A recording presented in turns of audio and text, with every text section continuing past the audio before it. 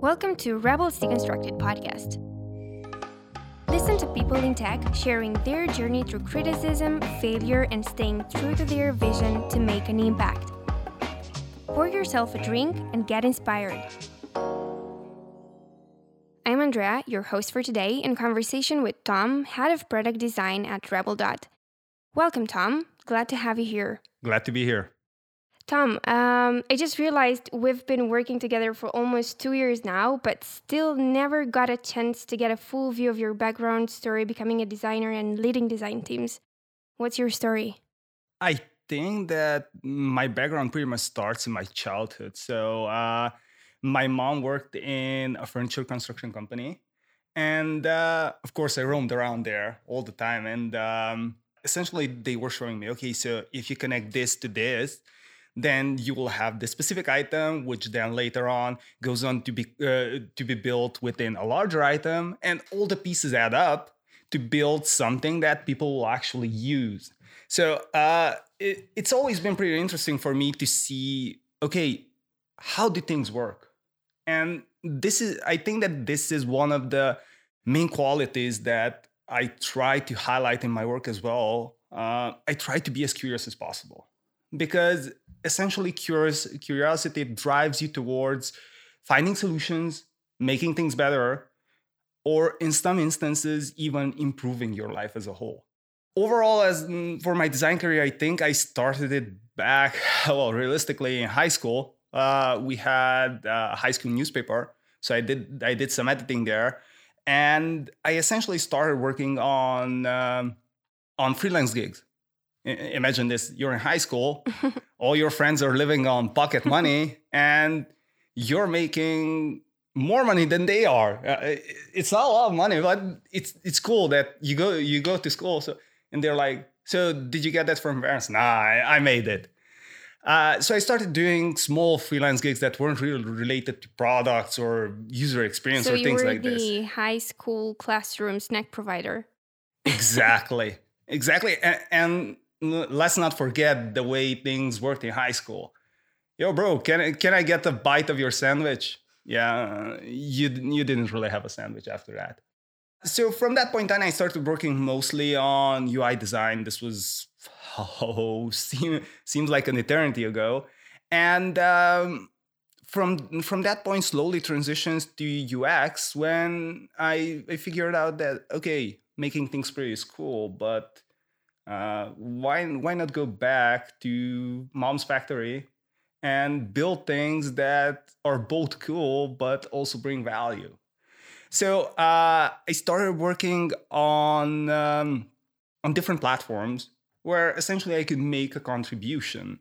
I could make small improvements that could be reflected one way or another. And from that point on, things pretty much snowballed. I had the chance of working with marketers focused on different campaigns. I had the chance of being involved in building landing pages and different requirements for marketing campaigns that were measured. And I think that was the biggest turning point in my career, because when I started working with Zach, Zach is a marketer in the US.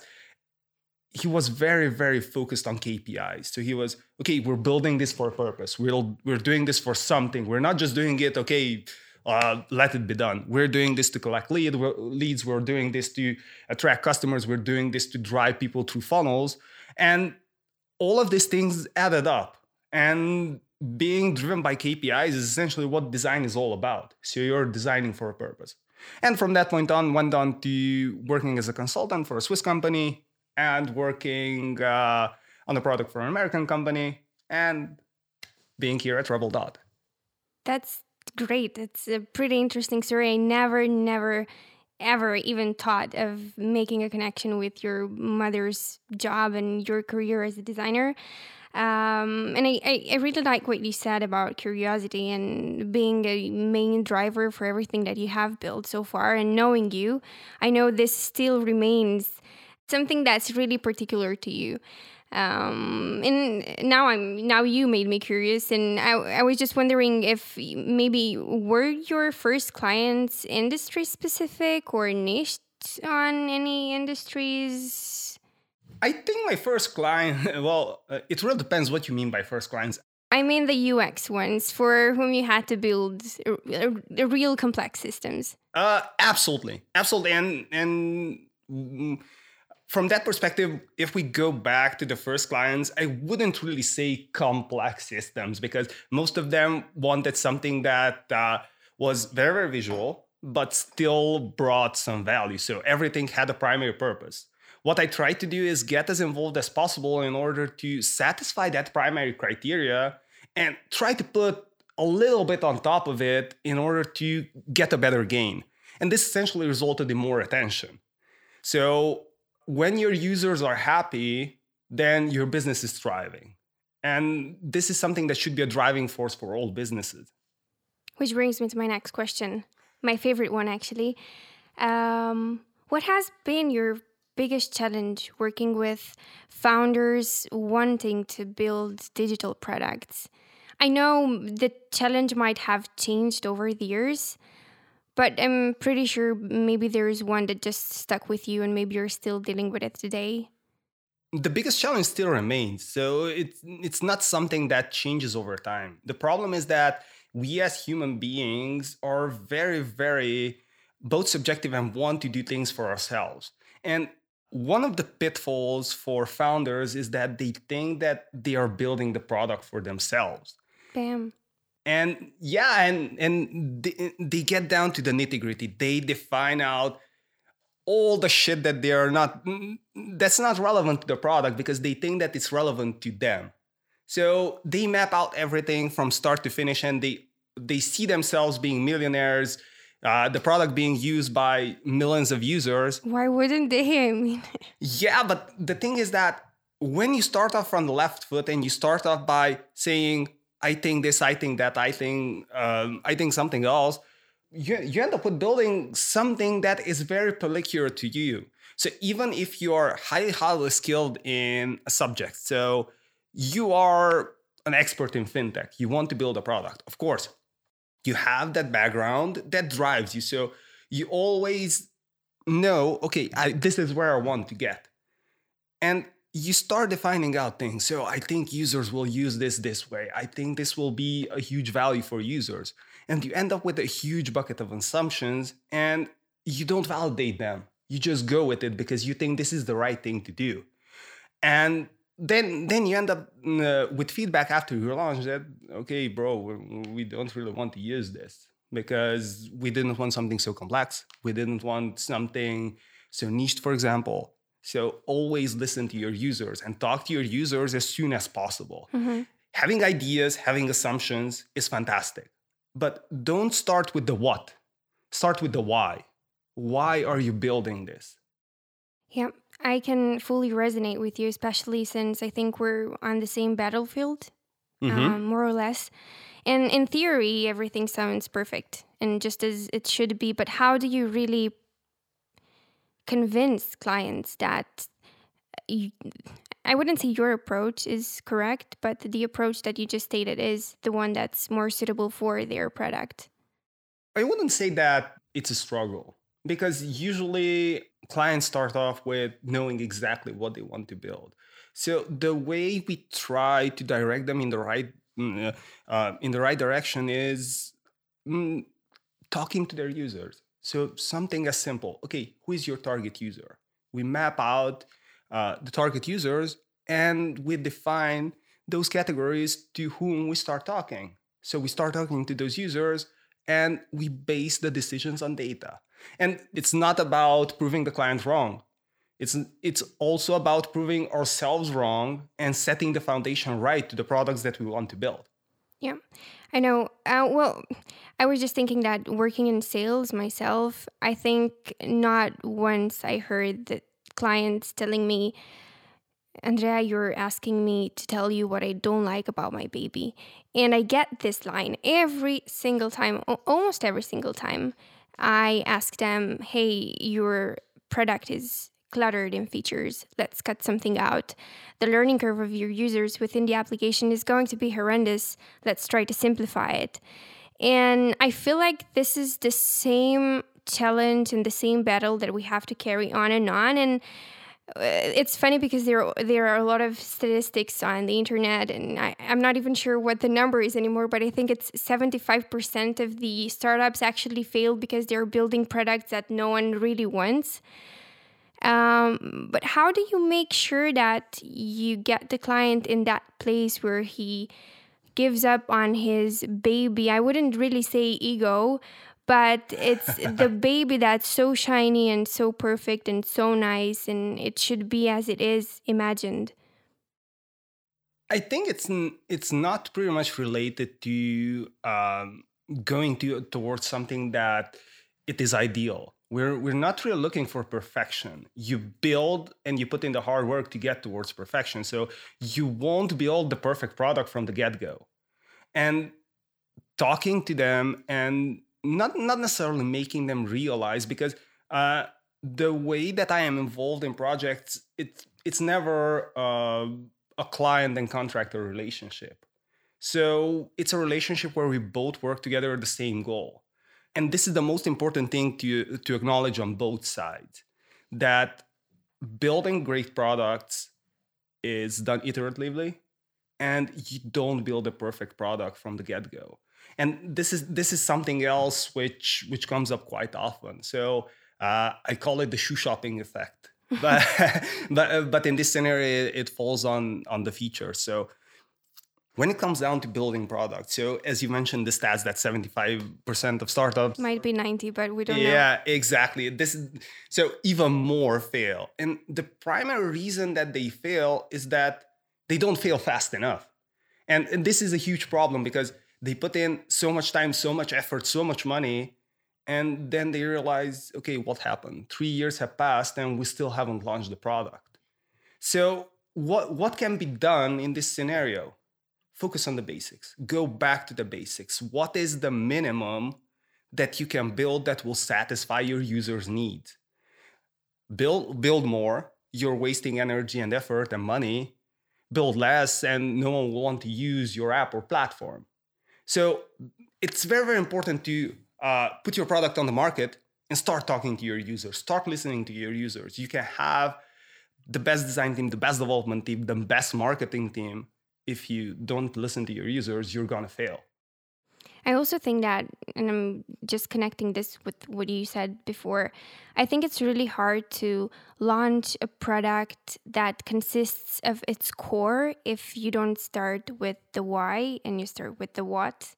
Absolutely. Because I've seen cases in which, and I've been involved in building several digital products, I've seen a lot of cases in which people start building products by creating puzzles out of different other digital products. And I think this is a no-go approach. So, yeah. Which brings me to my next question, actually. I know you have been working on several huge products in the past years. You just mentioned that.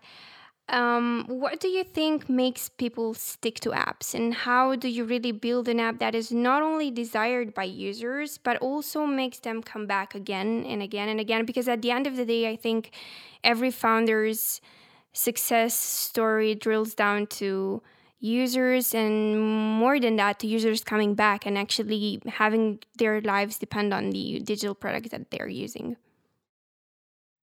It is very important for the product to satisfy a primary need and other secondary needs. And making a product that feels natural for users to use is the most important part. So again, let's make a comparison. Back in the days, they were building products and no one cared about the users. For example, you would buy an accounting software, they would throw in a 500-page manual, good luck learning our product. Once you've learned it, good. If a new person comes, start learning it. Now, if you talk to your users and you listen to users, you can build products that are extremely simple to onboard. And this lies at the basic business foundation as well. How are you going to sell your product if you tell the company or the users who want to buy it that, hey, you're going to need a 30-day time to learn our product? No. So users want to get started with a product and they want to have that feeling of liberty when they're using that product. They want to feel that feeling that, okay, this is really helping me in my job. And one of the things that we can really work on through design is helping users be focused on what's important for them rather than on all those shitty repetitive tasks that they keep on doing and it's wasting their time and they become frustrated. Tom, I know you've been pretty involved in the sales process at Rebel Dot, and you have interacted with a lot of founders looking to build digital products in a vast array of industries. I'm really curious, what advice would you give tech founders looking to start building digital products? Don't start with the features. Why? Again, we're going back to the user. So start with focusing on real life scenarios in which your users are going to use your product. And that will go on into defining what features they need. So mapping out scenarios is the best exercise that I could recommend to any founder. You map out the scenario, you understand the context in which your user is going to interact with your product. So mapping out the scenario doesn't only help us understand the user from a workflow perspective, it helps us understand their feelings, how they are feeling, what they want to feel when they're interacting with your app or with your platform. So it all comes down to what can you offer to your users. So the features are the ones who make all of this happen. So if we take huge products, if we take, for example, an app as simple as Google Photos, what does Google Photos do? It allows you to view your photos. Well, not really, because it sorts your photos. It allows you to search after a location and identify photos. It brings memories. So there are lots and lots of features which are working together in the background and working for you, and you don't even realize that when you pick up your phone, it feels so natural. Oh, look, it's a memory from last year when we were in Santorini. How cool is that? You mentioned understanding users, and this just clicked with my with empathy, which is something that I value a lot in our jobs as creatives. And I was just wondering, I know that your experience is pretty much about working with different founders on a lot of different digital products, whereas there are designers that spend ages on the same product. And it's pretty straightforward to me why, as a designer working 7 years on a product, you get to that understanding of knowing what the users want and being able to understand their needs, imagining yourself in the real life scenarios in which they are. How do you juggle between a lot of products, and how do you make sure that you're still able to understand? Because I'm thinking today you might be working on a fintech application, and the next day you're working on a project management app that's designed for a totally different user. How do you make sure that you're still able and capable to understand the user need? Always got to keep the eyes on the ball. So even if I'm shuffling between projects, it's always important to have a track record of what you're working on and why you are doing something. So for this, I always tell people in a product designer's life, designing is the smallest aspect of our work. So documenting things, understanding things, and making sure that what we are building is stacked up one another and leads to that final product where we want what we want to reach is the most important part of it all. How I feel, working on every product feels like a race. And I'm not saying this from a bad perspective.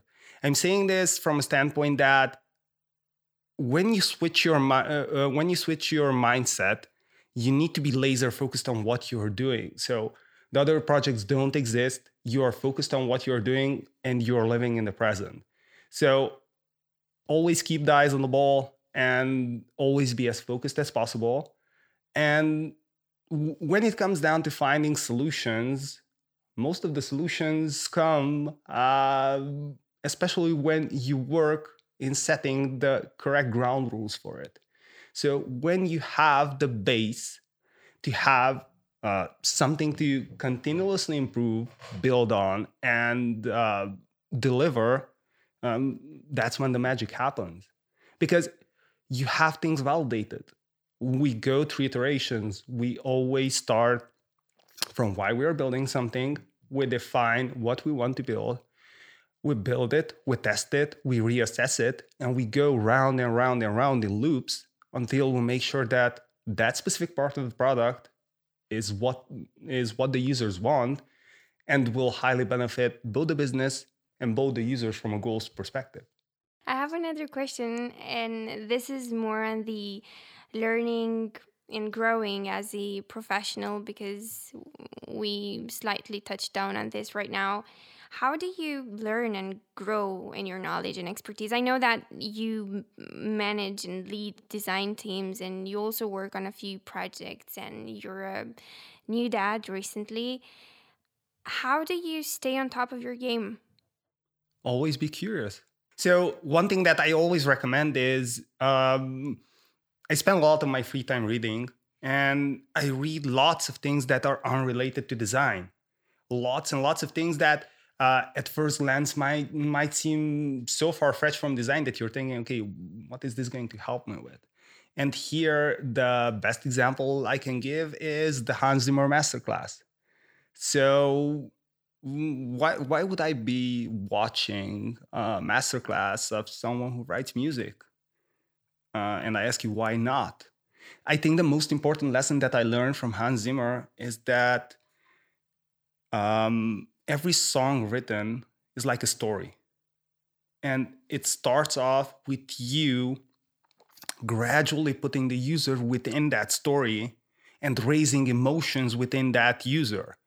So song gives us the possibility of triggering different emotions in users, making them feel good, making them feel bad.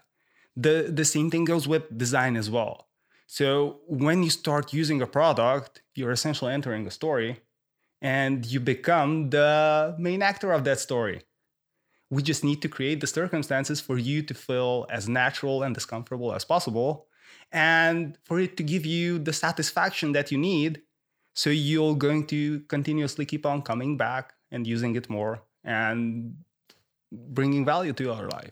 I almost wanted to start taking notes on this. Great story. And this brought me to the fact that you're actually you talk a lot about reading other things than design, and interconnecting different elements of life, and in creating a capacity to understand your discipline and the needs of the people around you. And you're actually doing this at Rebel Dot as well, because you're involved in a vast array of disciplines, I would say, and departments. Which brings me to my next question of what has helped you most in your journey as a professional, and what is helping you the most today? And please don't say curiosity. I think the biggest thing that helped me the most is the thing that didn't help me the most. Okay. I speak what I think. So I strongly believe that having an opinion on something and sharing it even when no one agrees with you is beneficial both for you as an individual and both for the team. Of course, I might see something that is completely invalid, but I would rather say what I'm thinking than go home and starting, oh, I should have said that. And from this perspective, it's extremely interesting to see how people react. So one of the bases of how people react is usually they are surprised. So where did that come from?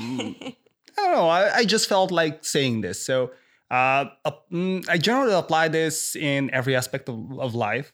So I speak my mind, and it's very important for me because besides not building up tension within, I get to say exactly how I feel about things. And this pretty much helps me bring linearity into clutter, I think. I love what I hear, especially because ever since I joined Rebel Dot, you have been my mentor on radical honesty and on being authentic. And it actually really helped. You have no idea how much I wanted to get rid of the feedback sandwich.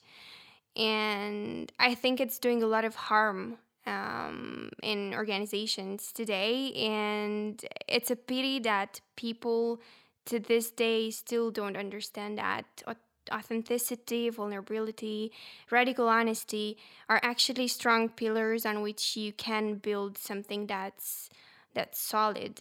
Absolutely, absolutely, and the most important aspect is that feeling strong is okay, feeling vulnerable is okay. So it's just part of human nature. It's up to you whether you're going to suppress it or you're going to show it. Well, I prefer to show it. So, what's your take on work life inclusion, integration, balance? How do you see this? How do you see work integrating into life? It really depends whether you want me to answer this question reference to pre-pandemic or current pandemic situation. Well, let's do both. Start with the pre-pandemic. I think in the pre-pandemic scenario, from a work-life balance perspective, we had much greater separation. We had the specific job that went from 9 to 5 or however you want to have it, because we have that flexibility. But in the same time, I think that it pretty much drove us further from all the things that fall in between. In the current pandemic category, one of the things that people are struggling with is separating work from life. And this is given to the scenario of multiple lockdowns and you being in the small and confined space. From this perspective, I think that if there's one thing that the pandemic has taught us, besides the fact that we are stronger than we think, is that we can make our own schedule. Work is life. And life is work. Yeah, and it essentially, I can resonate more with this because work is part of life. Correct. Work is part of life, and once we start treating it as something natural, I think we're going to have a huge epiphany of the fact that we don't need that separation. Okay, I only meet my colleagues at work. No, why not meet up randomly? Why not do something on the spot? Yeah, I recently listened to a podcast by Adam Grant. Maybe you're familiar with him. And this is actually the reason why I asked this question. He was saying something that pretty much stuck with me. And it was about how people perform better and feel more confident at work when they are able to bring their home life at work, and when they do not feel constrained of having to separate the two environments.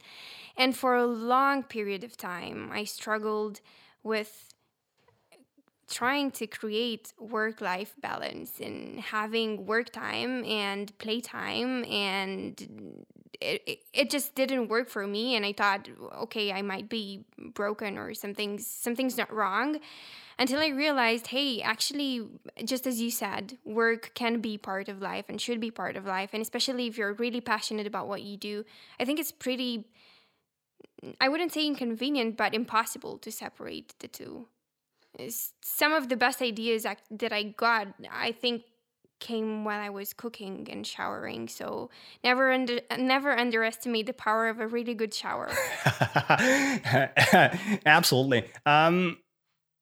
I strongly believe that if you're having fun while you're working, and you're good at that, it's going to be a hell of a fun ride.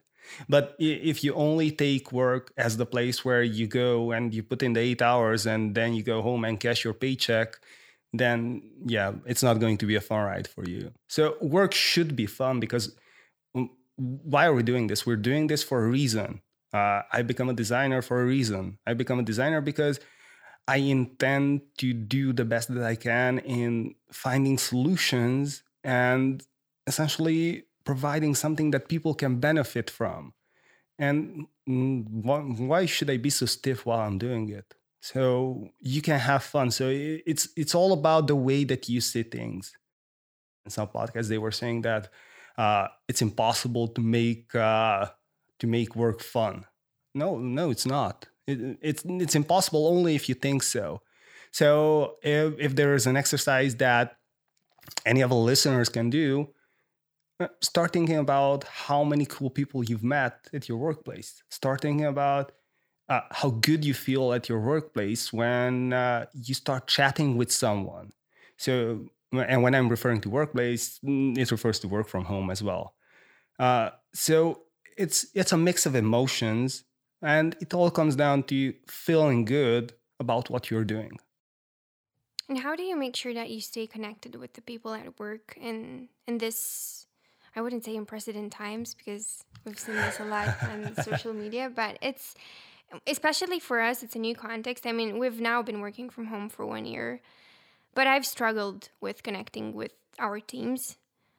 And especially, I think something that I realized is that you cut down on chit chat and on small talks, and this harms teamwork a lot. So how do you do it? It doesn't have to be a pattern. So something as easy as writing to a colleague, "Yo, what's up?" is enough of a conversation starter. And you can have a quick call, you can write, you can chat while you're doing work. And it feels good. It feels good because you have someone who you've connected with, and you have someone uh, who you can talk to. So even of course, we don't have the same feeling as the kitchen small talks Yeah. that we had at the office, but why not do our best in being just as spontaneous as walking in a kitchen and finding some people there and asking them, "Hey, what are you guys doing? What are you talking about?" I love how this discussion is going in a lot of different places. And there is another thing I've been wanting to touch down on, and it's the future of products. How do you see the future of products? I see the future of products bright because more and more companies will be focusing on delivering solutions and building products that bring value to their users rather than, as we started our podcast, building products just for the heck of it. And we see this trend. We see this trend in huge companies like SAP, Salesforce, and so on. They are completely revamping the old systems, and they are engaging in a lot of research in order to make sure that what they will building will be what the users need to make their lives even better. And do you think that building what users want and creating user-centric products, it is what helps companies stay competitive and what gives them a competitive edge? Because it's 2021 and everyone is building digital products. There's a digital products for everything. How do you remain competitive? How do you make your product stand out from the crowd? You remain competitive by not being conservative, by not staying in the same position. So, of course, there is a product for everything, but the question is, how does one product satisfy your needs in the way that you expect it to do?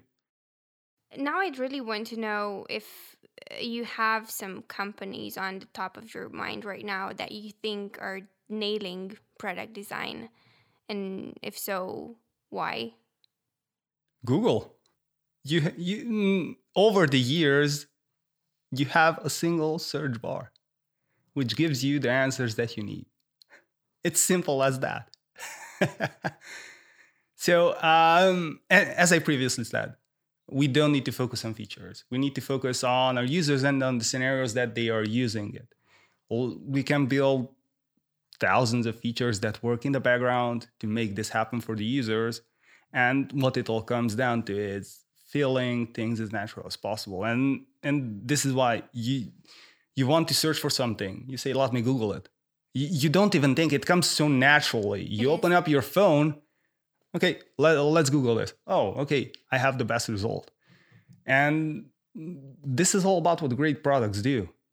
They feel so natural that you don't even think twice in using it. I know that that is the tool I need to find information in Google's case. I love how in this entire product design story, being simple remains the most difficult thing to do. Always, always, because being simple is difficult to achieve because you're not displaying a cluster of data to your user. They are seeing something as simple as a search bar. And what they want is finding their favorite sushi restaurant. Yeah. And I love the entire simplicity concept. And I think it plays a huge part in even in marketing. I remember reading something. I'm not sure Mark Twain said it, but okay. I hope no one's gonna hate me for this. He said, "I didn't have enough time, so I'm sending you a long letter instead of a short one." And a lot of times we think that what's complex is actually useful and what's complicated is good, Yeah, but it's not. it's Not not. effective. And even in copywriting, for example, I've recently had a short discussion with our team, and we were chatting around how we want readers to burn as less calories as possible for them to actually be able to process the information that we're trying to deliver to them. And if they have to think twice about what we're saying, it means that the message is a failure, pretty much, because you don't want people to spend a lot of energy to try to understand what you want them to do. Exactly. And all people want, and this refers to our clients as well, they want to feel that that you are talking to them just as the two of us are talking here. So one of the mistakes that I've seen that designers make is that they go very, very technical in their discussions, and the clients are like, okay, what is this guy saying? And they are nodding, and you end that 1 hour meeting and they don't understand what you said. They didn't give you the answers that you need. Instead of simplifying things, doing something as simple as asking, okay, why are we doing this? Why do you say this? And providing simple answers that deep down are complicated, but you simplify it down uh, for the people you are talking to understand and to be able to see what your vision is. It's all fun to use huge buzzwords and use technical talk and feel good that you can do that, but it doesn't really provide any gain.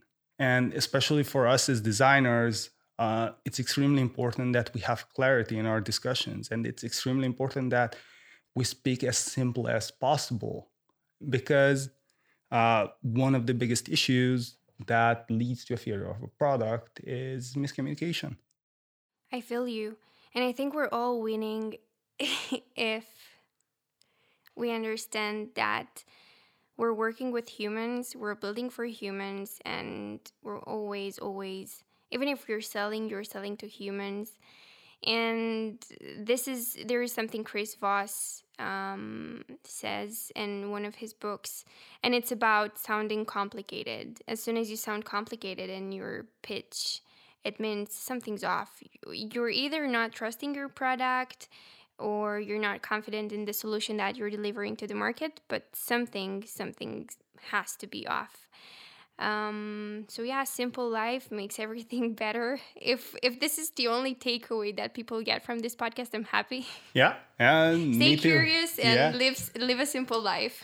yeah, and focus on the things that matter. Yeah. I have one last question for you, and I know this is a pretty cliche question, but I'm pretty sure people would want to know. And What am I doing in 5 years? yeah, what are you doing in 5 years? This was actually not the question, but since you mentioned, go on. What are your plans for the next years? Drinking mojitos on a beach while watching Star Wars. Yeah, I love that we're having fun. That's also my plan. Back to the question, what advice would you actually give people wanting to start doing design, whether it's UX or UI? I'm referring to product design. The best advice that I can give them is go with the flow. go with the flow.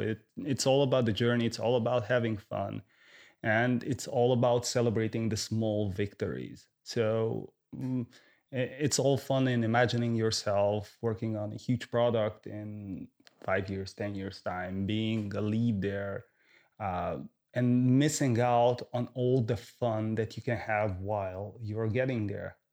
And I think that building meaningful connections and working with amazing people and learning from them is the best part of the journey. I know I said I only have one question, but actually, I'm not promising anything. I hope this will actually be the last question. Has the current pandemic changed the way people look at digital products and technology? Absolutely. So people have much higher expectations that they had before the pandemic. And this is mostly because of the fact that with the lockdowns in lots of states and lots of countries, people interact with suppliers, government, and pretty much sort out things that they did in person from home. So based on this, what people want is for the products to evolve based on their needs and to offer them the convenience that they need. And let's not forget, the biggest aspect of our lives and the most important asset of our lives is time.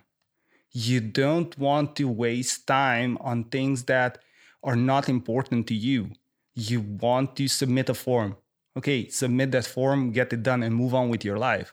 You want to feel things working in your behalf. And this is where the whole trigger comes from. You want to achieve something.